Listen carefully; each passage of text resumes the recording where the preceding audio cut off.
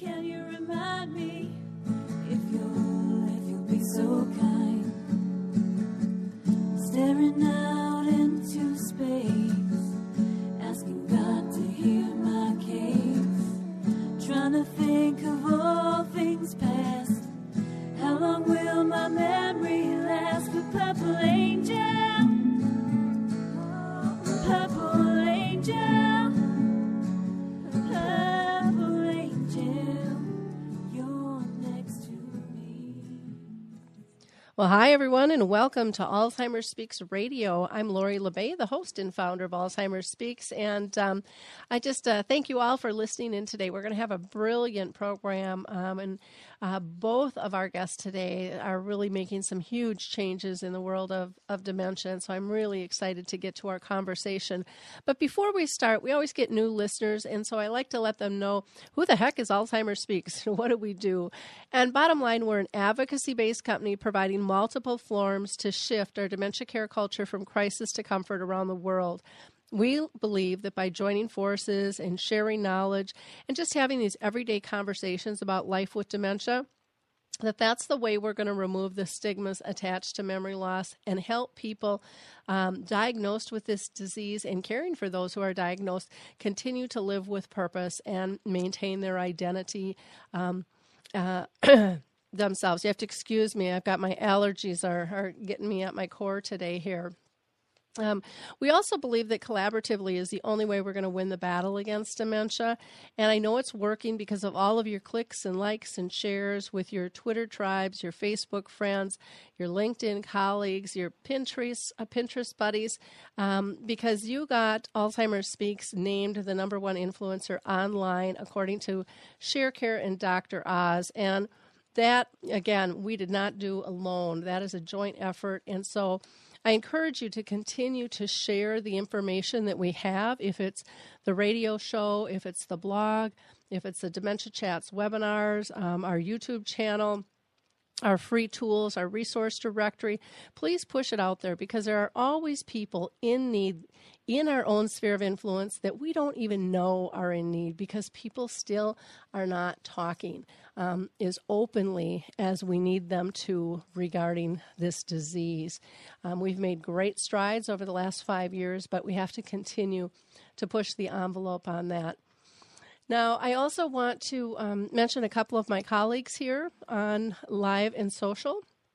Apples to Apples is a show that airs Monday at 2:30 Central Time with Scott and Drew Applebaum and their father and son team, who discuss sports and banter back and forth, and you'll find out if father always knows best. You can also tune in and listen to Joan of Art, and she does a weekly podcast here on Alive and Social Network that investigates and celebrates people who make art.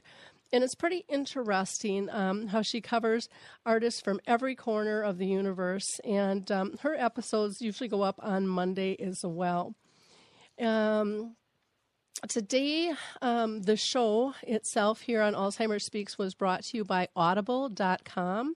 And you can get a free Audible download book for a 30-day free trial if you go to audibletrial.com/social. That's audibletrial.com/social. And they have over 180 titles to choose from, if it's for your iPhone, your Android, your Kindle, or your MP3 player. So it's a great deal for you to be able to participate in that.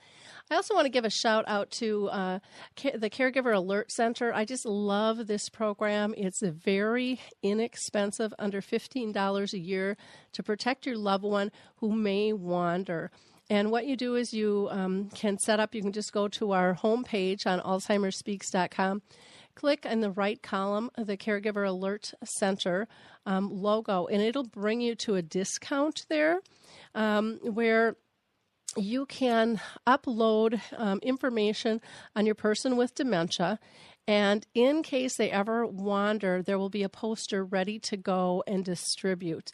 You don't have to worry about how tall are they and what color are their eyes and what picture do I use. Everything's in place. They coordinate with the police in your buddy list, and it's just a quick, easy way to support you in terms of helping them be found. So let's go ahead and get started today. I'm first going to introduce Cindy Lazinski, and she is from Colorado, northern Colorado. And she is just a spectacular woman. I don't even remember exactly how we got connected, but I've met with her a couple of times when she's come back to Minnesota. And she is an advanced practice nurse and dementia practitioner with many years of working with her community case management clients in northern Colorado. Many who have lived with dementia or have served as partners for those with dementia. And her interest in dementia care really escalated when her own dad developed the symptoms. And we all know when it touches our own family, it really hits hard with us. And many of us take that angst and try to do something to help improve the next guy's life. And Cindy is doing some miraculous things and is really the catalyst for building and sustaining a dementia-friendly community in northern Colorado. So welcome, Cindy. Thanks. Glad to be here.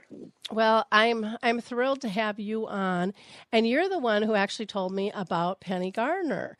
And I was kind of ashamed to say, Penny, I did not know of your work. And Cindy is just such a passionate, raving fan of yours.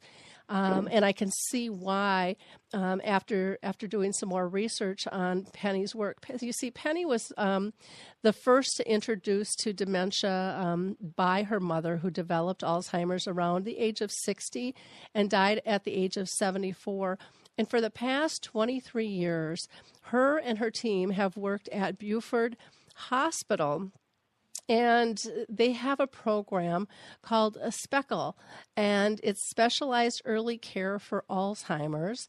And it also has a charity of its own, which is called Contented Dementia Trust, which I just love that name. So, Penny, welcome. I'm just thrilled to have you here and to help raise your voice of your work. Thank you very much. It's the most enormous privilege, and it's not often I get to speak at such a distance, so it's very exciting. Well, I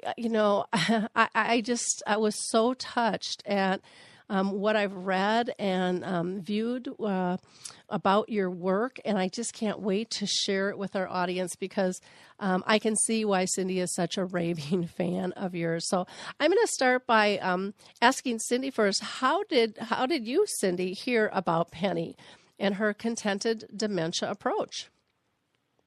Well, I went back and visited my dad in Wisconsin one weekend, and he was a trout researcher for the state of Wisconsin, kind of had this brilliant career. And one day he said to me, Cindy, I just can't multitask anymore. I can't seem to focus, and I feel like I'm living in a fog. And from working with some of my own clients with dementia, I thought, oh, here we go. And I just, with the kind of man my dad was and with really how truly brilliant I felt like he was, I thought, I cannot handle him with his arms crossed over his chest, rocking in a chair back and forth. And that was my image that I had of, oh, this could be his future. So I went home and started reading whatever I could about dementia care, and I thought, I want to just learn everything I can. And the very first book I read was a book called Dementia, Frank and Linda's Story, and it was by Louise Morse. And she's from the UK as well, and she talked about using this contented dementia approach in these pilgrim homes where she worked. And so I contacted her because I was going to the UK 3 weeks later and asked if I could meet with her. And she said, well, I have something even better. Penny Gardner, who developed the approach, is going to be in London when you are. What are the odds of that happening? I actually got to sit down with Penny, and she told me about this Speckle approach, or this contented dementia approach that she developed. And honestly, it just gave me such hope that life didn't have to be awful for my dad. And I've thought about it since then. I thought, well, why did it make so much sense to me? Because it was like such a light bulb went off, and I thought, why did I never learn this in nursing school? Why doesn't every single nurse know about this approach? And the reason why I think I got it is because she starts with why. And she uses this photograph album analogy to explain how the mind with dementia works. And by me understanding that why, it then made it just make sense to me of, okay, now this is her approach. I get why it works, and it's easy. It's not even, there's a lot of person-centered approaches out there that are good, but the contented dementia approach is so simple. And so that's where I just think everybody should know. How did it help you in dealing with your dad? Can you give us an example? Sure. One thing Penny says, she has 3 golden rules that she talks about, and one of them is make the person with dementia is the expert, so make them the expert. And so I knew that my dad's expertise was fishing, and so I would often start conversations or just talk about what I knew he knew well. And that gave him confidence to participate in a conversation because he generally wasn't very talkative. But knowing that he could talk about what he knew well and not know that he wasn't going to be criticized or corrected when he talked to me, he I think shared more than he would have otherwise. And he even said to me, I wish you could stay all the time because I just feel better when you're here. And my mom would say that too. He's just a lot less anxious when you're around. And again, it wasn't because I was this fabulous person to have around. It was just that I was just using Penny's simple golden rules that I know she'll tell you about that just made it easier for him. And it put him at ease. It then actually made my mom more at ease when I was there too. And she was able to eventually learn the strategies as well. Okay, wonderful. Now, Penny, I'm sure you hear stories like that all the time from both families and professionals, that it just eases things. Yes, well, I think it's giving people the why before you get any further that is the really helpful thing. And I think this speckle photograph album, which took a very long time to kind of develop, because I needed something which would not only explain dementia, but before you start trying to explain dementia, you have to understand how our own memory works in a very simple way, because dementia is about a change in the way normal memory works. And it dawned on me when I really got into the field that we don't think about how our normal memory works at all. So we just take it for granted that we know things. But we don't just know things. That's the interesting thing. We have to actually go and check them out. And it's this idea that gradually developed of finding a way that I could explain how normal memory works for all of us in a way that people could understand, and then see what happens as we age, which is, again, very normal, and then to see what happens on top of all that. Just a single change, that's what was so extraordinary. I only had to identify a single change in the way normal memory works. Once people understood how normal memory works, they could see this single change that comes in. And it was all around the idea that those of us without dementia, we know what we've just been doing. We take that completely for granted, that we know. But, of course, we don't just know. We own the information, and we have to check it out. So out came eventually, after really several years, this idea of if you can think of your memory you're given when you're born, everybody is, a memory system. If one thinks about it metaphorically as being given and presented with a photograph album, and then having the idea that from then on, everything that you do or you experience, you don't take the photographs, but the photographs are taken for you. A split second after you've done something, a photograph appears in this album you've been given. And it contains both the facts and the feelings of what you've just been doing a moment before. You don't feel the photograph arriving or anything. You don't take any notice of that, but you grow up knowing that you own the photographs of what you've just been doing. So when anybody asks you a question, you don't just know the answer. You may feel as if you do, but actually what happens if you slow the process down is that we have to say, now let me think, let me look in my album, and there you can see what you've just been doing, gives you the continuity and helps you to be able to answer the question. So I took the simplest question you could possibly be asked. Would you like a cup of tea? Now, you or I would go, would we like a cup of tea? And at bus speed, we'd go, well, hang on, it just depends. Is everybody having a cup of tea? I mean, would I be the only one? You check out where you are, what you're doing, and you think, no, we're here for tea. Yes, of course I'd like a cup of tea. So without almost a split second, you're saying, oh, yes, please. Or no, thank you, if you don't like tea. I'll have coffee. But then you take the person with dementia, they are no different, except that they are not necessarily storing the facts of what has just happened, other than in terms of feelings. So we store both the facts of what's just happened and the feelings about how we felt about it. All of a sudden, they start to store this new type of photograph, which only reflects back to them what they've just been doing in terms of feelings. So the person says to a person with dementia, so would you like a cup of tea? And they go, just like we do. Well, now let me think, is everybody having a cup of tea? I mean, let me just have a look in my album. They have a look and they think, well, hang on, that's funny. I don't see many facts here. In fact, where on earth am I? And suddenly they can't answer that question because they haven't got the information about how they got there necessarily, or what they're doing, or who they're with, and suddenly panic comes in. And meantime, the person is just standing there saying very nicely, well, would you? And the person with dementia is going, would I what? They haven't even stored the question that they've just been asked necessarily. And yet they've got all the information of what they did long ago before they got dementia, but they haven't got what they've just been doing necessarily.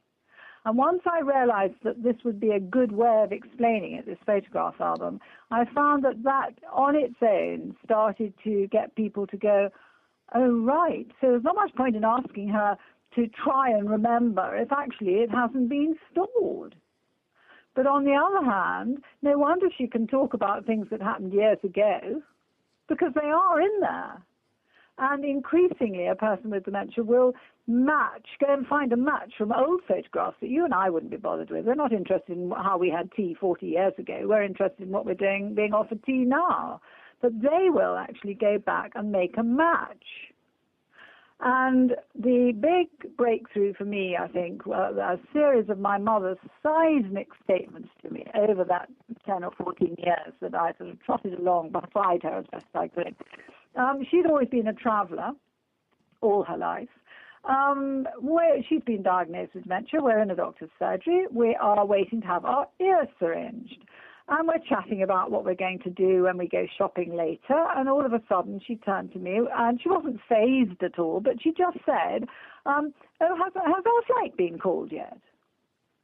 And, that was just a complete stopper. I thought, what on earth is that all about? And then I realized in that moment that she appeared to have no access to what we'd just been talking about. But she'd had a look round that waiting room, and she'd gone back in her old pages, as it were, of her album, and she'd found a very intelligent match. Mm-hmm. And the answer, I learned that all I had to say to her was no. And she said, oh, good, oh, well, that's fine, and went on talking. And about, 10 minutes later, she said, where's our luggage? And you learn, all I needed at that situation was to say, checked in. And she said, oh, that's fine, just hand luggage. And, I looked around that waiting room, and I think then that was the first time that I looked through her eyes. And I thought, well, yes, just hand luggage. There were all these people waiting to see the doctor with their baskets and their handbags. And she'd matched to old photographs to replace what she hadn't got in the present, and provided I didn't contradict her or try and put her right or argue about using my album photographs rather than hers about doctor's surgeries at that moment, there wasn't a problem. So that insight that the photograph album analogy or metaphor gives to people shows them the why, the what's happening, why the person is behaving as they are, and what we should do about it. And so these 3 golden rules come in. Don't ask questions, because the information that they need in order to answer may not have been stored. So find other ways of finding out information from them, and we get a tool called the questionless question. It's counterintuitive. Normally we ask, if we want to know something, we ask questions, but not when the person's got dementia. There are other ways, and they're much more satisfactory. Listen to their questions, Because actually, we only ask a question, any of us, when we don't know something ourselves, it's important to us, and we need to ask somebody else, and they're no different. So their questions are like gold dust, because their questions tell us what's important to them and what they can't actually find at that moment. And then we can set about finding the best answers. And then don't contradict, which just simply means don't argue with them about the photographs they're choosing to use. Don't thrust your album underneath their nose, because actually we use our own photograph albums. So that was my starting point, but it all came really from that insight from my mother. What did this mean? Has our flight been called yet? Well, and it's so, over here in the U.S., people refer to entering their world. You have to live in their world. And really, that's what you figured out years and years and years ago, was it's important to know and appreciate where they're at and not judge it, go with it, and be respectful of it. Well, that's absolutely true. And then you need to go one step further, which is they are actually living in the present, not in the past. So it's no good leaving them marooned in the past and joining them there, but with no relevance to the present. So I think that what is unique about Speckle, or one of the things that's unique about Speckle, is that having gone through that whole idea of being respectful to their past, knowing about their life history, understanding what they're saying, starting where they're at, but then you do still need to make it relevant to what you're doing actually at that moment. So it's kind of making those links, which we call making a present of the past, which is a phrase that we've taken a trademark out on because it so describes what we do. We don't leave them marooned in an airport. We actually have to work out ways of not disturbing the sense they're making, but also of ensuring that they're still particularly eating, drinking, walking around the place, confident in all the bathroom behavior, all those things that the carers, dressing, undressing, that's where we've got to make the links, really. So it goes far beyond just an empathetic entering their world. And that story about the airport, about 7 years ago, I was presenting at a conference, and there were two professionals, I think actually they were clinical psychologists, and they were chatting away, and they hadn't been to the presentation where I'd presented the photograph album ideas, but they had heard something about them from somebody else. And I was walking past, and I heard one of them say to the other, "Oh, do you know, there goes that woman who condemned her poor mother to live all her life at Heathrow." Oh. Yeah, now that would be if we were using that just to be in the past with them and join them in the past. She would have been marooned at Heathrow. But years later, I met him again, and he'd seen then the presentation. And I said to him, I couldn't stop as I went past because I had got not the language to explain to you because you hadn't seen the presentation. But once you've seen it, I can say to you, I only went to Heathrow when my mother was already there.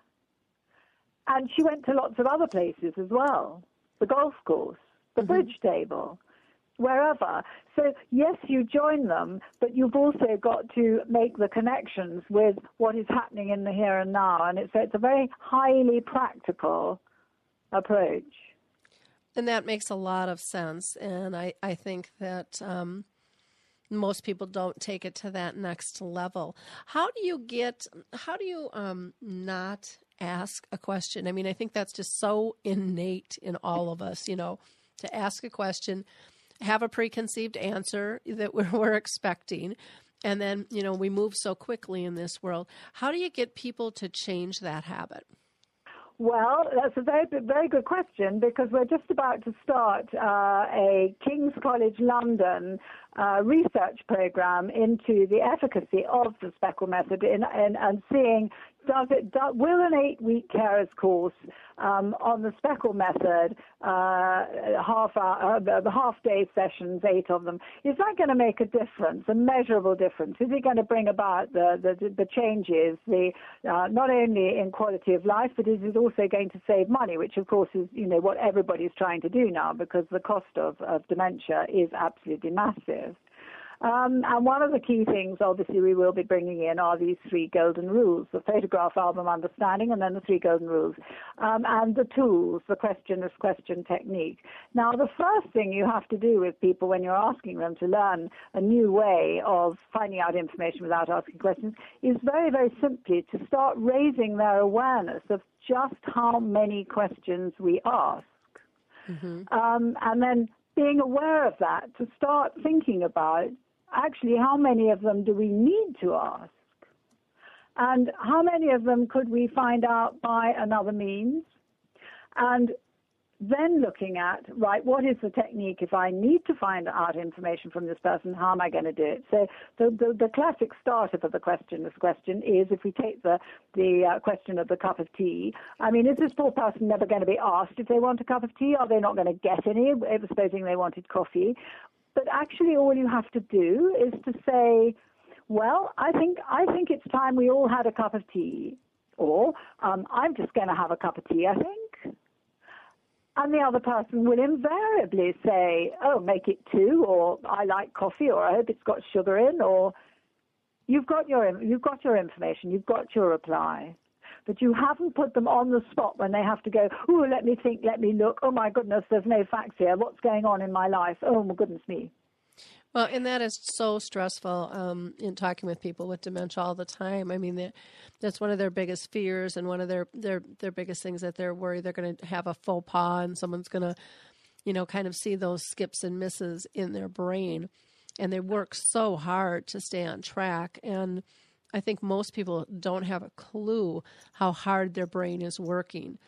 I think that's absolutely right. And when you think that the person with dementia is storing facts, and we've got this image in the photograph album of each photograph that goes in, and they're flying in all the time of what we've just been saying, what we've just been doing. And each photograph has got a central portion of the facts, and then it's got a kind of square framework around the outside which represents the feelings.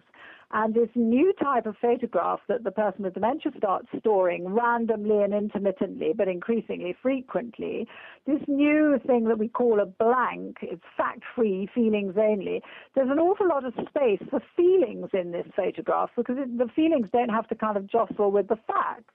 There's all this space for feelings because there are no facts in it. And so feelings become incredibly important.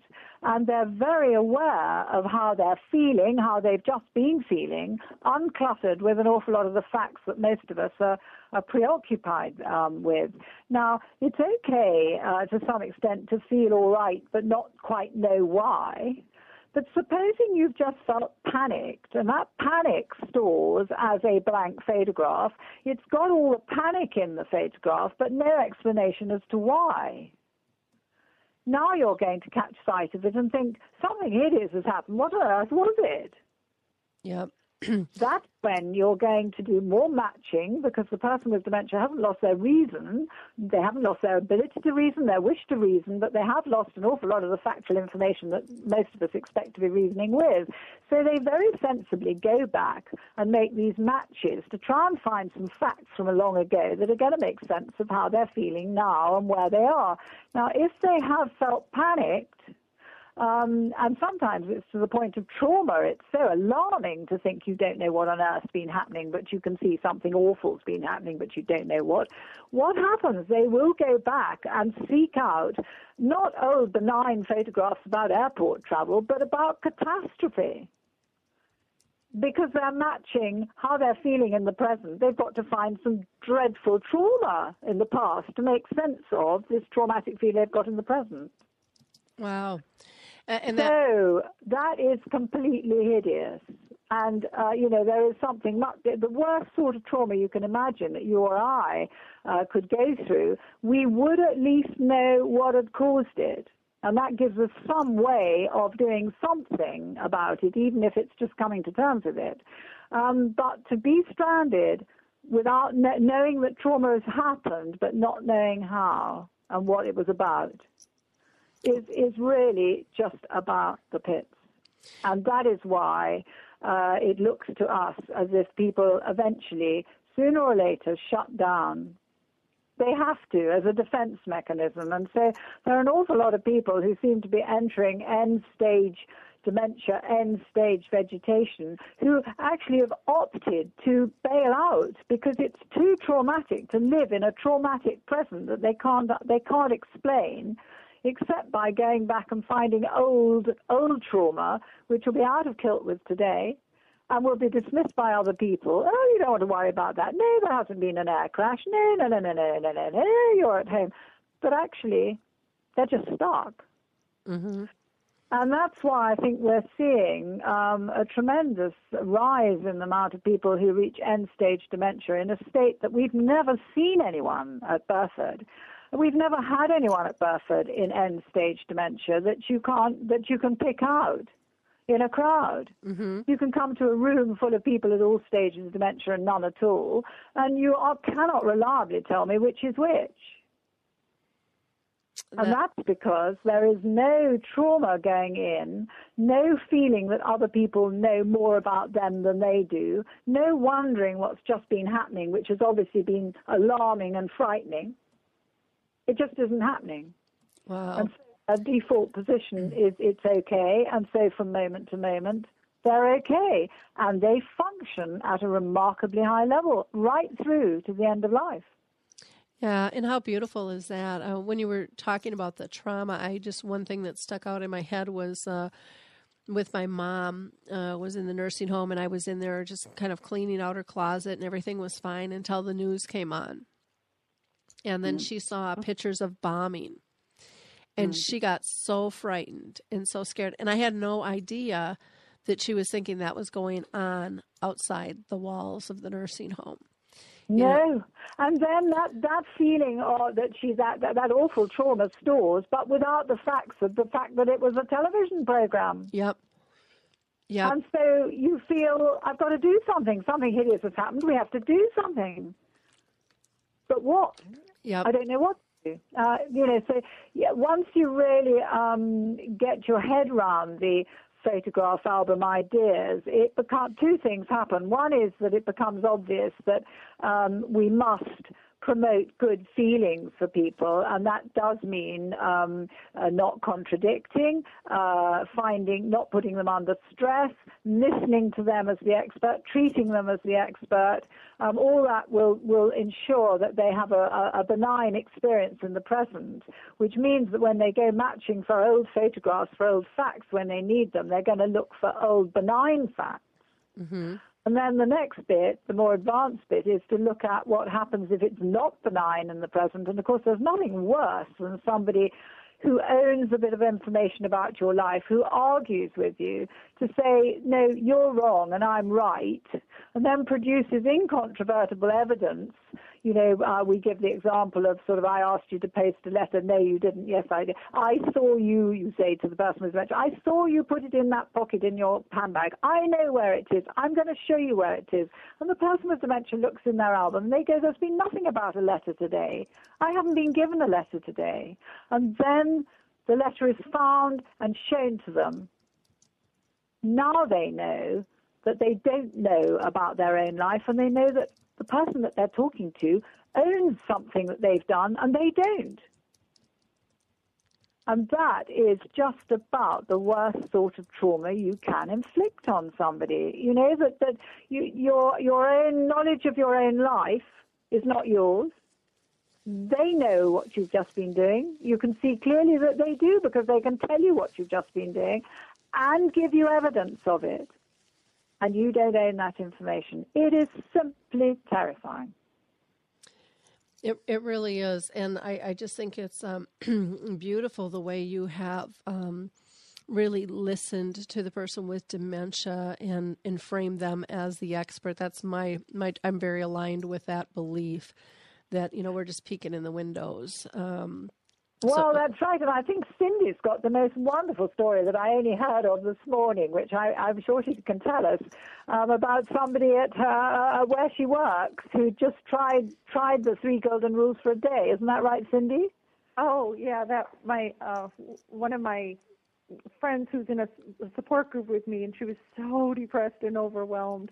She's a teacher, and her husband was a teacher, and he got recently diagnosed with Alzheimer's disease, and she was so just beyond herself. And so I explained the whole photograph album analogy and said, there's just 3 golden rules. Just try these 3 things.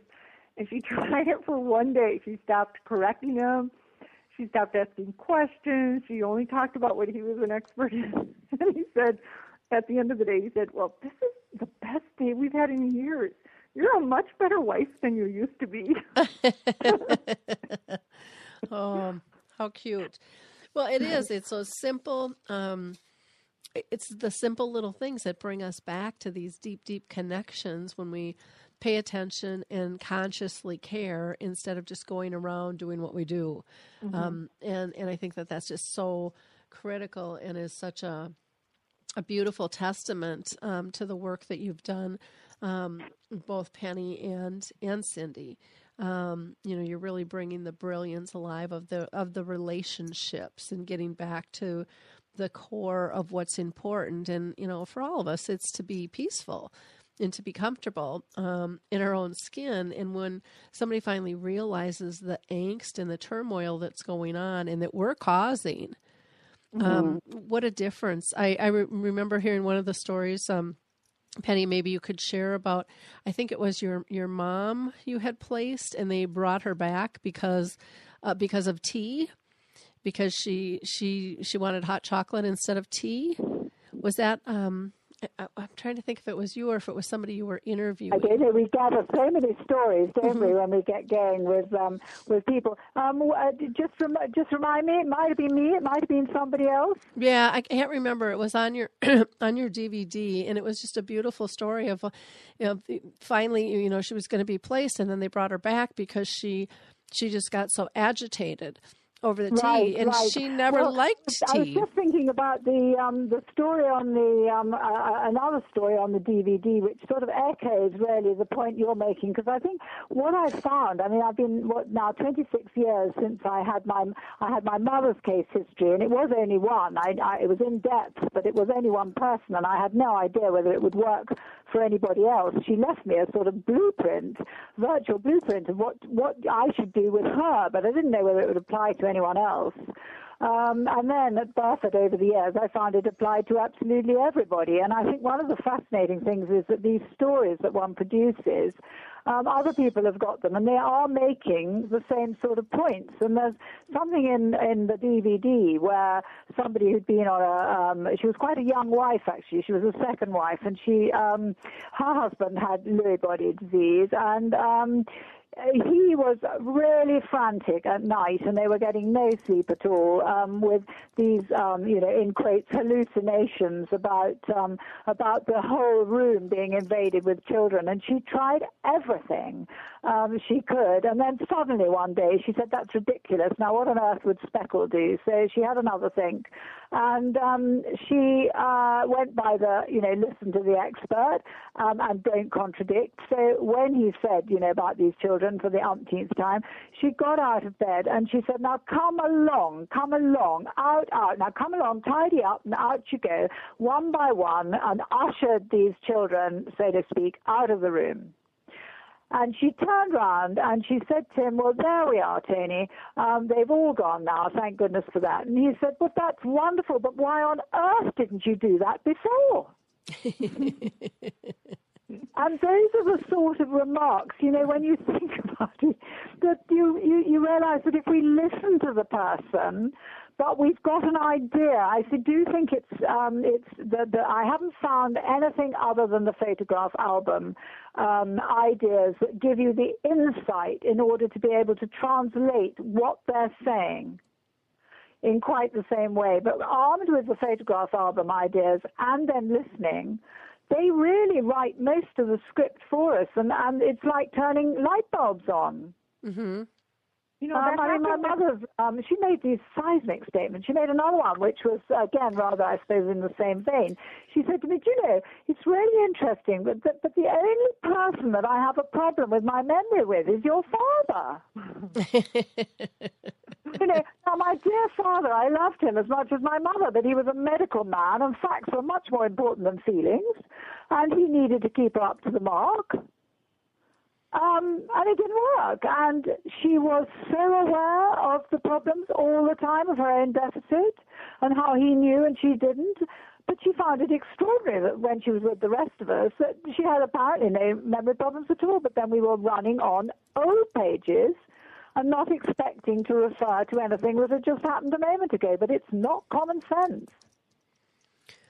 It's what I call speckle sense, because there isn't another word for it. And I don't know of another condition which turns common sense on its head. But common sense simply, I discovered, doesn't work for dementia. Yeah. Cindy, you had a comment? Oh, kind of along those same lines. An example that I experienced when my dad was in the hospital, and he, by mid-afternoon, was starting to get real anxious, the whole kind of sundowning thing, and he had this story in his head that he had to make a list. He just had to make a list. And so the response was, Bob, you're in the hospital. You don't need to make a list. And so, of course, his anxiety rose. He ended up getting anti-anxiety meds, and this happened 2 afternoons in a row. And then my sister and I arrived there at the hospital and found out that same thing started to happen. I got to make a list. I got to make a list. And all we had to do was say, okay, Dad, I'm ready. I'll make a list. And I had my pencil and paper, and all he wanted to do was he said, okay, well, I want to make sure that I thank the Wisconsin chapter of Trout Unlimited because they're a bunch of God-fearing men, and I want to be sure that I thank the guys from Green Bay because they're working so hard to improve the trout streams, and I want to thank Elwood for his, professional mentoring, and so we got down his list of people that he wanted to thank because he was anxious about forgetting them for an award speech he was going to have to give, and he used to get a lot of awards for his work. It made total sense that that's what he would have been anxious about, and he didn't need any anti-anxiety meds that first day that we got there. The second day it happened, and he was still in the hospital. The same thing started to happen again. I got to make a list. And so we said, okay, I'm ready to make a list. And he just kind of took a breath and was like, okay, that's fine. He didn't even need to make a list the second day. He just needed to know that he could make a list. Yeah. Oh, that's such pure speckle, And then the next level is you supply the information before it's asked for. So you walk in going, thank goodness we've made a list. Right. And then and then after that it disappears completely. Right.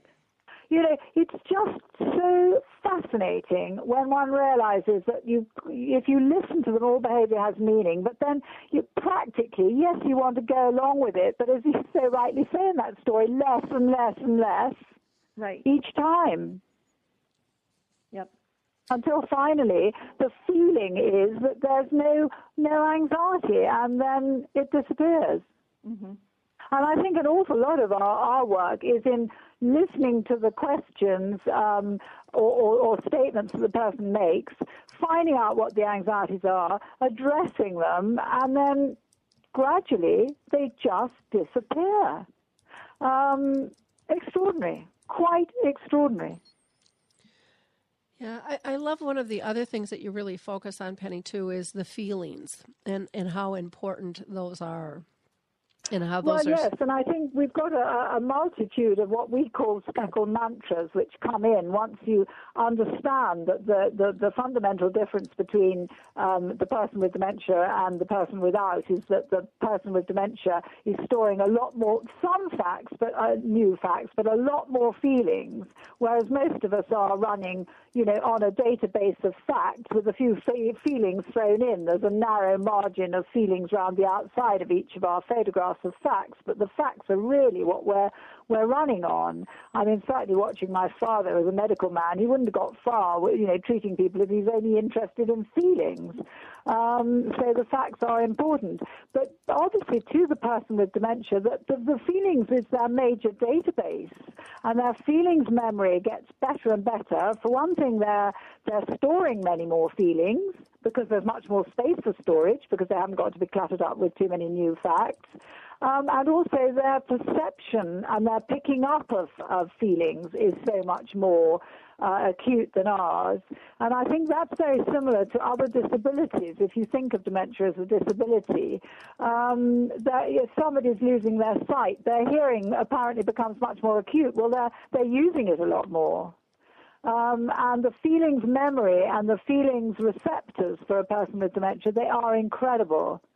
I had an extraordinary story once of being sent out from the hospital to rescue some patient. She wasn't one of ours, actually, but she'd just gone walkabout. I had to get her back in the hospital, and it was a very long story, and I must say I was incredibly nervous about her being out and about and not getting her back. But I finally got her back in the building, and she turned to me as we walked in, and she said, "You're absolutely terrified, aren't you?" And I thought, now, how does she know? I thought I was the absolute swan paddling along, little feet underneath, but she knew. Mm-hmm. She just picked it up.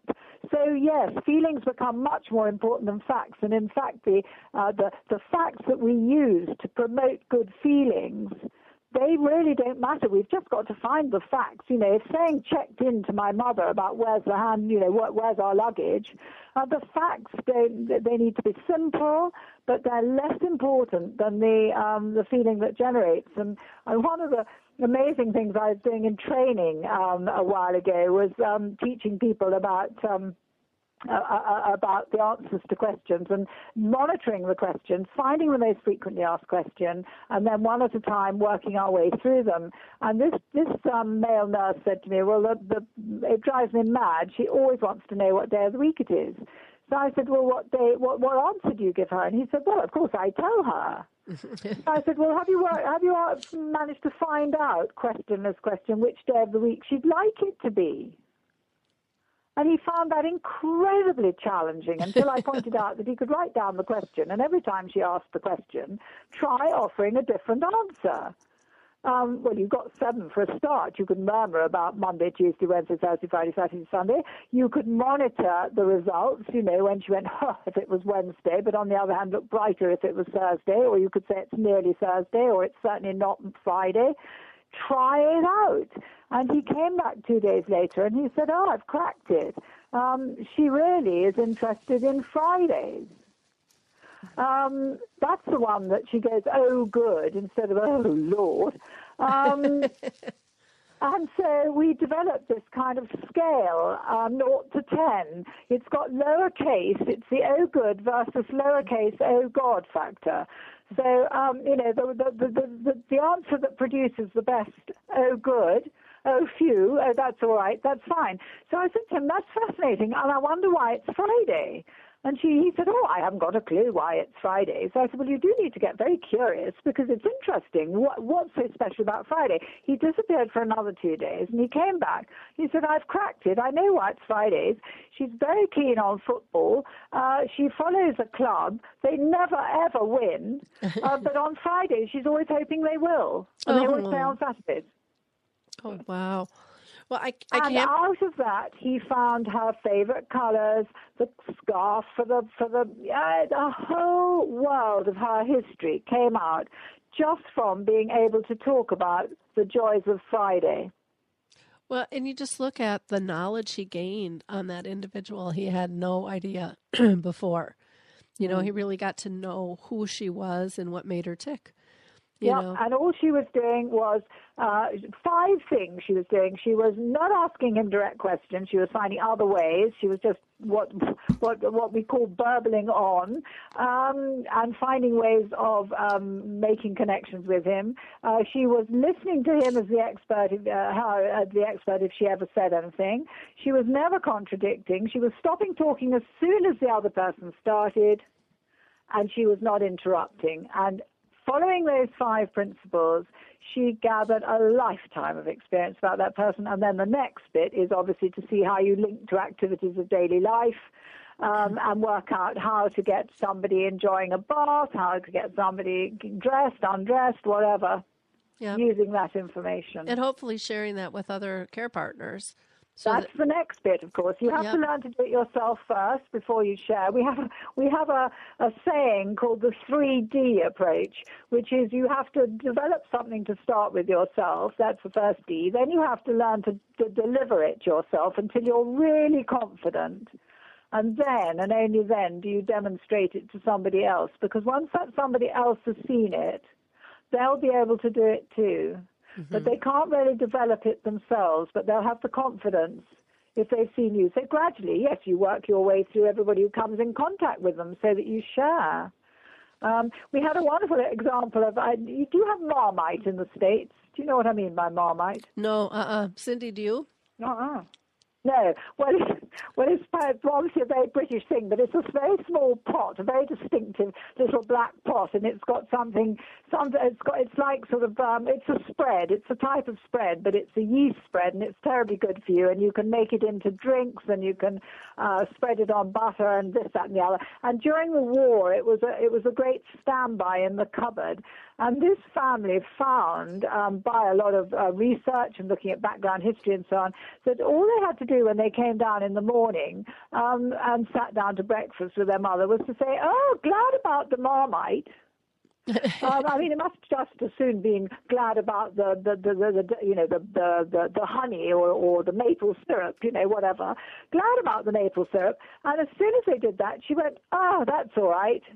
As if the whole world was now okay. And it was because she felt that she could cope with anything, any amount of guests, any amount of hospitality. Life would be all right as long as they'd got, the equivalent of maple syrup in stock. And they rang me up and they said, we've cracked it. We're just glad about I'll call it maple syrup. Glad about the maple syrup. And we don't have to just do it at breakfast. We're glad about the maple syrup all through the day. She doesn't get bored of a repetition because she hasn't stored the fact of what we've just said. She's only stored the feeling. Wow. And so it gets simpler and simpler over time, which is another very distinctive feature of the Speckle program. Instead of getting more and more complex, it gets easier and easier. Okay. I can't believe we have blown through almost an hour of time, and I want to ask you one more question, Penny, because we just have about 7 minutes left. But do you have a message for a person who might just become diagnosed and those that are going to care for them? I've certainly got a message for the person who's just been diagnosed, and I think that is to have a feeling of real confidence that the only thing that's been affected for them is new incoming information. All the information that they've gathered during their life is there somewhere in their album. And there's masses of it compared with the tiny bit that they are now losing that's compromised. So a man of, 70, he's got, certainly 65 years of experience and facts and feelings all in that album that he hasn't used very much because we don't. We tend to use today's page. But it's all sitting there waiting to be used.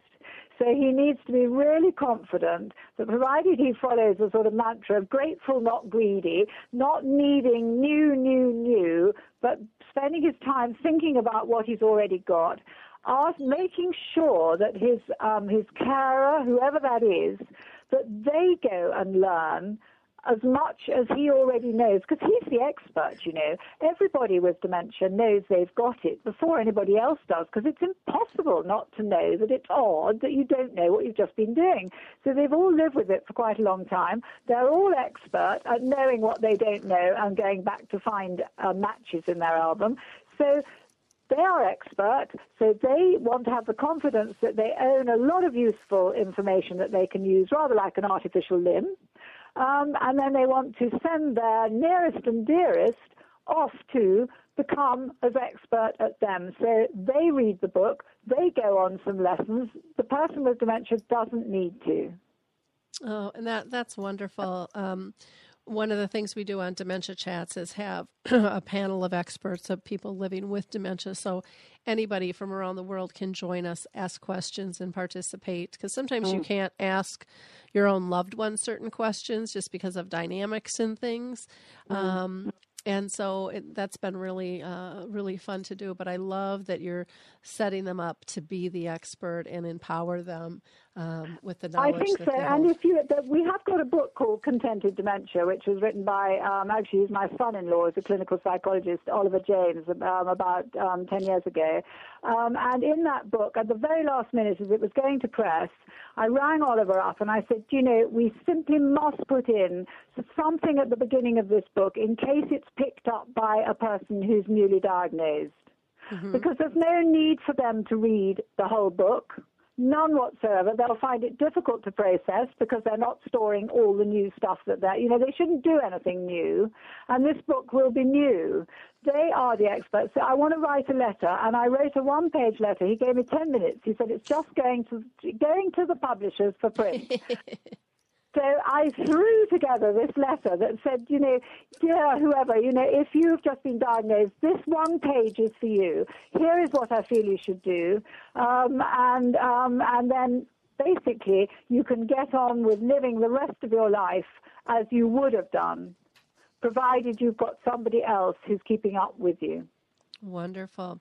Well, Penny, I can't thank you enough for joining us today. People can reach Penny at the Contented Dementia Trust website. And again, that's www.contenteddementiatrust.org.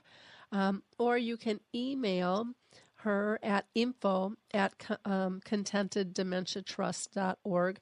There's also a Facebook page, and there's a Twitter page as well. And again, I thank you so much for your time and your brilliance that you're sharing with everyone. Cindy, I just want to give you a couple of minutes just to tell people what you're doing with your dementia-friendly communities in northern Colorado. Oh, it's been exciting. We started out just with some memory cafes about 18 months ago, and then we also have been doing a program called Be Sharp, which is a arts engagement program where people with dementia and their care partners get to go to the Fort Collins Symphony for 5 shows, and then they're part of a study at CSU. And both of those efforts kind of led several of us in the community to say, okay, what's next? And really what is next is working on making all of us more dementia aware and dementia friendly. And so we've recently started training some businesses in town, including the Lincoln Center, which is where arts engagement happens and a lot of different entertainment. The fire authority has wanted to get trained. The police department wanted to get trained. Grocery store and just some other places are wanting to become more dementia aware, and how do they respond to people who are in the community living with dementia in a way that they can stay engaged in the community. And I was just at a big Chamber of Commerce event this morning, too. So there's more places like hotels here that want to get some training. And there's quite a number of folks in this area that are just committed to helping people stay engaged. And it's just really exciting. It's been really fun. Well, and people can go to your website, Dementia Friendly Communities, NOCO.org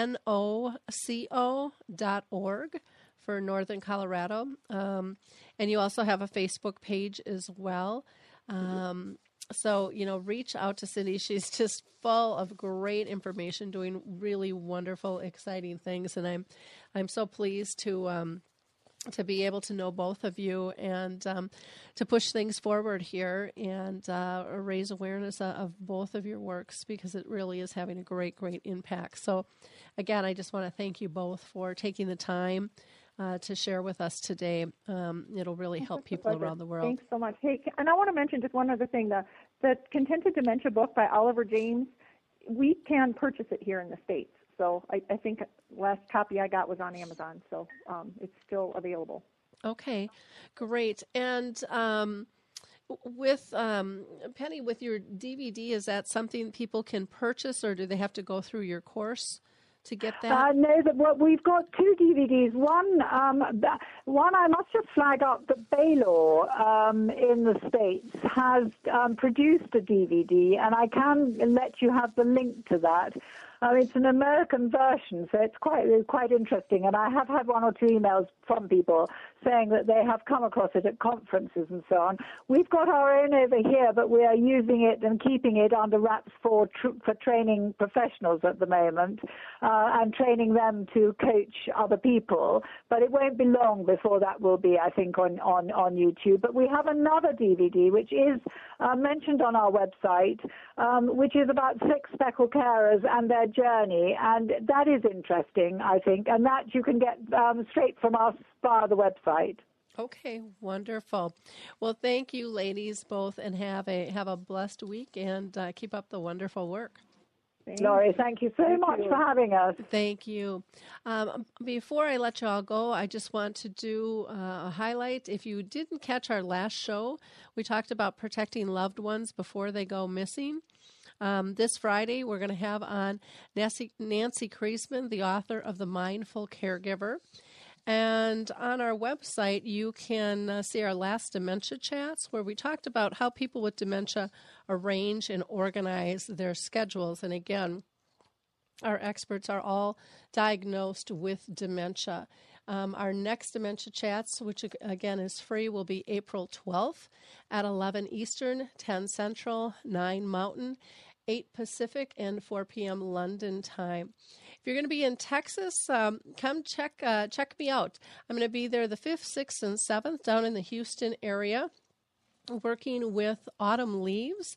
And again, you can go to our homepage at alzheimerspeaks.com and just click on the graphic there for the screenings of His Neighbor Phil. And you can see exactly where those will be in Maryland, Riverstone, Pearland, Cinco Ranch, and Cy-Fair.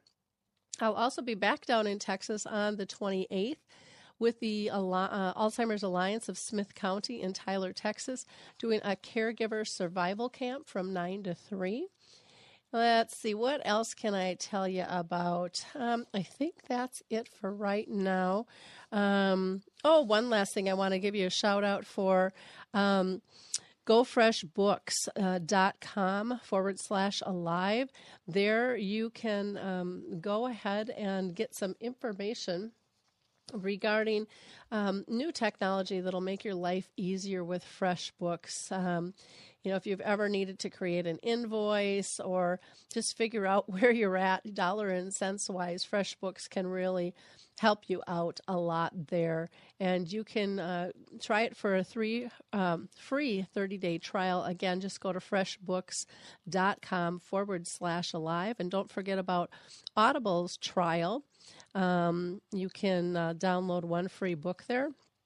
Again, that's audibletrial.com/social. Have a great week, and feel free to tap into our tools on alzheimersspeaks.com and utilize the memory chip, which teaches us to switch from tasks to being more person-centered and really focusing on, is the person safe, happy, and pain-free. Have a brilliant week now. Bye, everyone. It's time to rethink, renew, and reimagine retirement. Hey everybody, Jared Sebesta here, host of Retire Repurposed. Now this podcast is about the non-financial parts of retirement, which many times can be even more challenging than the financial. We believe retirement is not the end, rather the beginning of what could be the most impactful, purposeful, and fulfilling season of a person's life. So don't retire, become repurposed. To listen now, search Retire Repurposed on your favorite podcast platform, Senior Resource, or Life Audio.